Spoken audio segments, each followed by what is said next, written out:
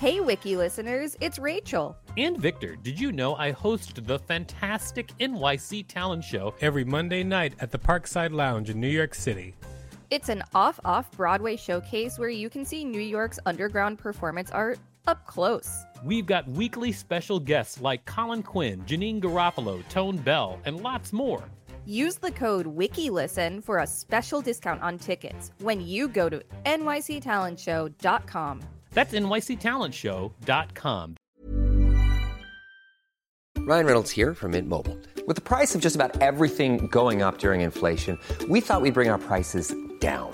So to help us, we brought in a reverse auctioneer, which is apparently a thing.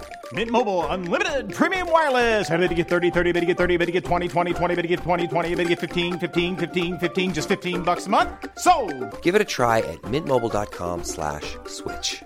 $45 up front for 3 months plus taxes and fees. Promo rate for new customers for limited time. Unlimited more than 40 gigabytes per month. Slows full terms at mintmobile.com.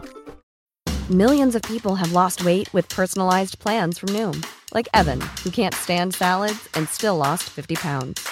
Salads generally for most people are the easy button, right? For me, that wasn't an option. I never really was a salad guy. That's just not who I am. But Noom worked for me.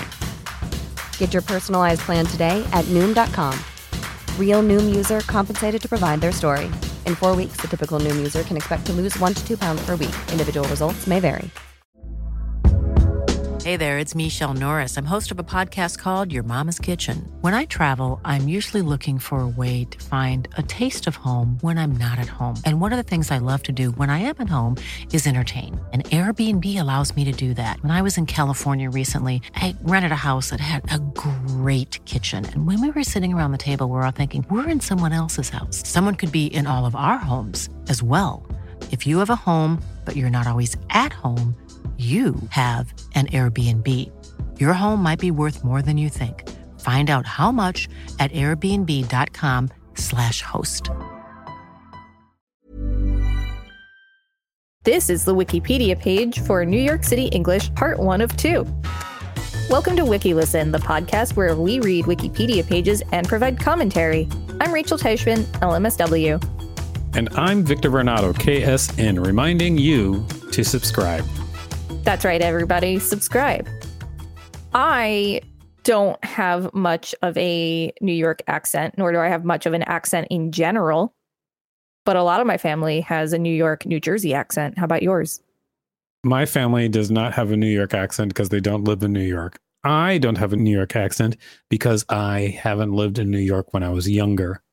But I know people who have New York and or Brooklyn accents a lot. And I like them. I enjoy them. What's your favorite New York vernacular? My favorite New York vernacular is get out of the way. My favorite is to call things mad, like a lot. Like, that was mad funny. I think that is an English thing, right? Doesn't it come from England? I associate it with New York City. Okay. New York City English. New York English redirects here. For other uses, see New York English disambiguation. New York City English, or Metropolitan New York English, is a regional dialect of American English spoke by many people in New York City and much of its surrounding metropolitan area. It is described by sociolinguist William Labov as the most recognizable regional dialect in North America. Its pronunciation system, the New York accent, is widely represented in American media with many public figures and fictional characters. Major features of the accent include a high gliding... What is that? That's a symbol. I know, it's a symbol. I'm out. Oh, God, I'm sorry. I did not mean to cut you off with my sass. It just kind of happened. I literally could not stop. Okay. Include a high gliding symbol that I don't know, vowel, in words like talk and caught. A split of the short A vowel, another symbol that I forget the name of, into two separate sounds. Variable dropping of R sounds, and a lack of the caught, marry, and hurry, furry mergers heard in many other American accents. Today, New York City English is associated particularly with urban New Yorkers of lower or mid socioeconomic status, descended from 19th and 20th century European immigrants. It is spoken in all 5 boroughs of the city and Long Island's Nassau County, as well as in varying degrees among speakers in Suffolk County, Long Island, Westchester County, and Rockland County of New York State, plus Hudson and Bergen counties in the northeastern New Jersey. That's where I grew up. Northeastern New Jersey? Yeah, in Bergen County. Right on. Yeah. Wiki listeners, you can help support us by listening to this quick message while you go collect your language. Thank you for listening to this message, everybody. I can't wait to read the next paragraphs where I'm sure there'll be cool New York sayings in it. History.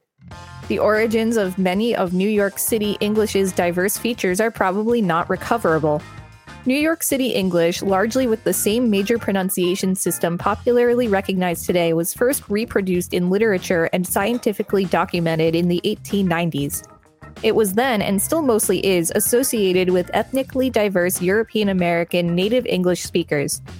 The entire mid-Atlantic United States, including both New York City and the Delaware Valley, whose own distinct dialect centers around Philadelphia and Baltimore, shares certain key features, including a high symbol vowel with a glide, sometimes called the ah vowel, as well as a phonemic split of the short a vowel, making gas and gap, for example, have different vowel sounds.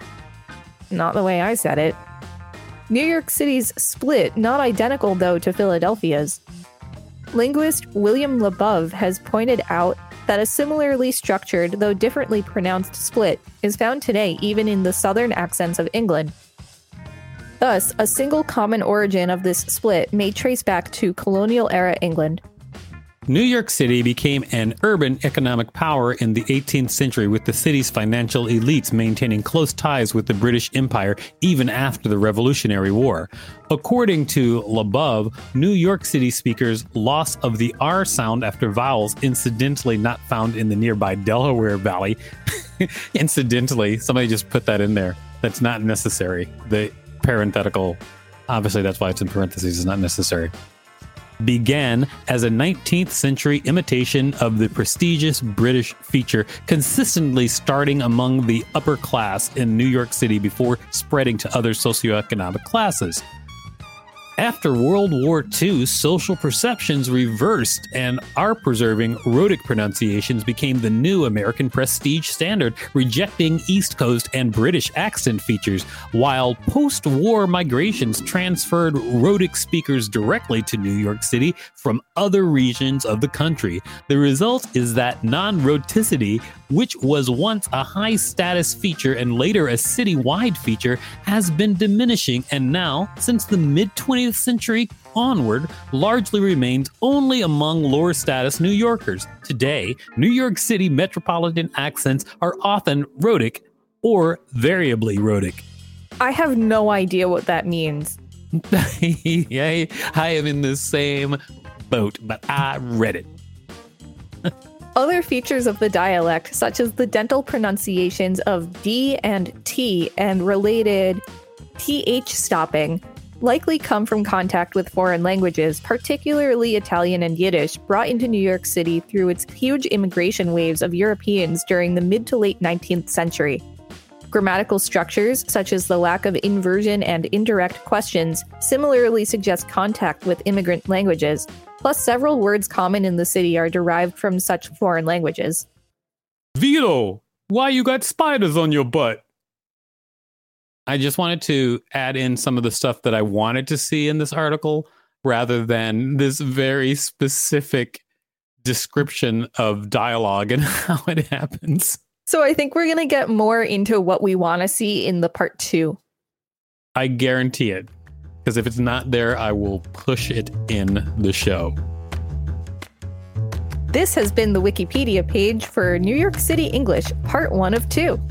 Thanks for listening to WikiListen. You can find us at wikilisten.com and on all social media and on TikTok at WikiListen, except for Twitter, which is at wiki_listen. Please rate us and review us on Apple Podcasts because it really helps us out. And don't forget to smash that subscribe button with your vernacular.